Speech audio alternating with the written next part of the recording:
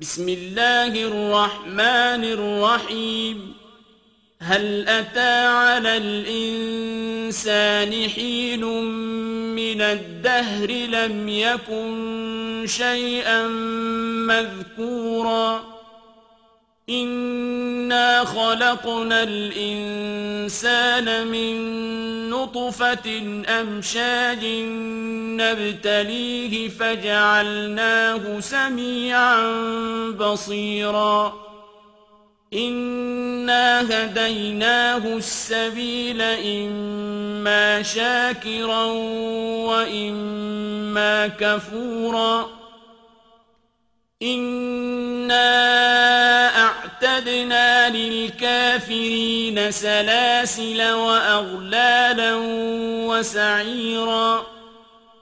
Во имя Аллаха, милостивого, милосердного, воистину, прошел определенный срок времени, когда человек был безвестен в чреве матери. Мы человека сотворили из капли смеси мужского и женского, чтобы подвергнуть его испытанию, одарили его слухом и зрением. Мы указали ему путь, либо благодарным быть Господу, либо неверным. Для неверующих мы приготовили цепи, оковы и огонь. إن الأبرار يشربون من كأس كان مزاجها كافورا عينا يشرب بها عباد الله يفجرونها تفجيرا يوفون بالنذر ويخافون يوما كان شره مستطيرا ويطعمون الطعام على حبه مسكينا ويتيما وأسيرا إنما نطعمكم لوجه الله لا نريد منكم جزاء ولا شكورا إنا نخاف من ربنا يوما عبوسا قمطريرا. А праведные же будут пить из чаши напиток на камфоре. Пьют его рабы Аллаха из источника, что льется непрерывно. Они верны своим обетам и страшатся дня, зло от которого распространяется повсюду.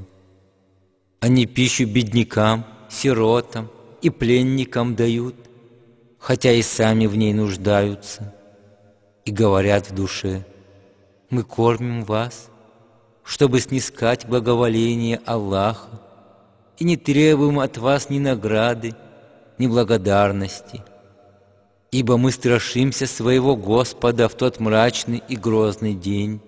فوقاهم الله شر ذلك اليوم ولقاهم نضرة وسرورا وجزاهم بما صبروا جنة وحريرا متكئين فيها على الأرائك لا يرون فيها شمسا ولا زمهريرا ودانية عليهم ظلالها وذللت قطوفها تذليلا ويطاف عليهم بآنية من فضة وأكواب كانت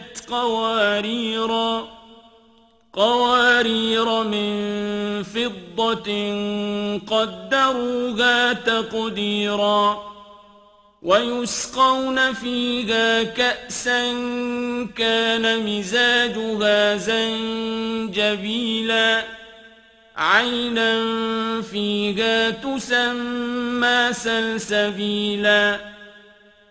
Аллах спасет их от ужасов того дня и одарит их блаженством и радостью.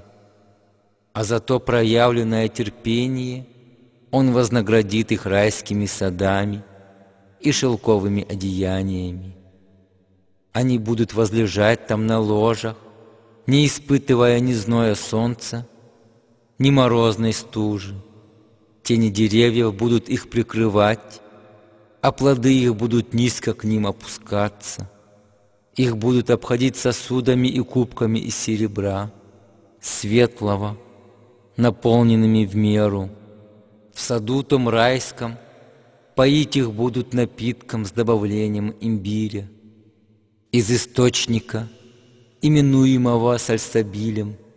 ويطوف عليهم ولدان مخلدون إذا رأيتهم حسبتهم لؤلؤا منثورا وإذا رأيت ثم رأيت نعيما وملكا كبيرا عاليهم ثياب سندس خضر واستبرق وحلوا أساور من فضة وسقاهم ربهم شرابا طهورا إن هذا كان لكم جزاء وكان سعيكم مشكورا. Обходить их будут там вечно юные отроки. Увидев их, ты примешь их за жемчуг рассыпанный. Куда ты ни посмотришь, увидишь ты там блаженство и великую власть владений Аллаха, не имеющих предела. На них будут зеленые одеяния из атласа и парчи, а также браслеты серебряные. Господь их напоил чистым райским напитком. Воистину, вот таково вам воздаяние и благодарность за ваше усердие.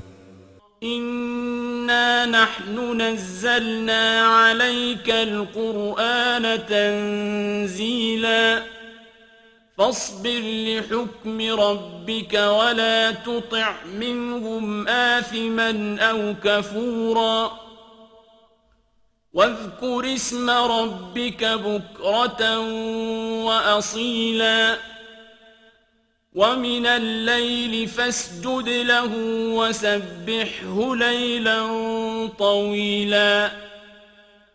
Воистину тебе, Мухаммад, мы не спаслали Коран отдельными частями. Так терпи же, подчиняясь решению твоего Господа, и не повинуйся никому из них, ни грешнику, ни упорствующему в неверии. Вспоминай имя твоего Господа, совершая молитву по утрам и вечерам, а также ночью, и проводи долгое время ночи, поклоняясь Ему и восхваляя.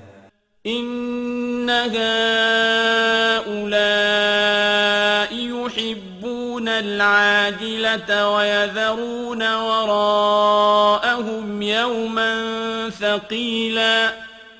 نحن خلقناهم وشددنا أسرهم وإذا شئنا بدلنا أمثالهم تبديلا إن هذه تذكرة فمن شاء اتخذ إلى ربه سبيلا وما تشاءون إلا أن يشاء الله إن الله كان عليما حكيما يدخل من يشاء في رحمته والظالمين أعد لهم عذابا أليما.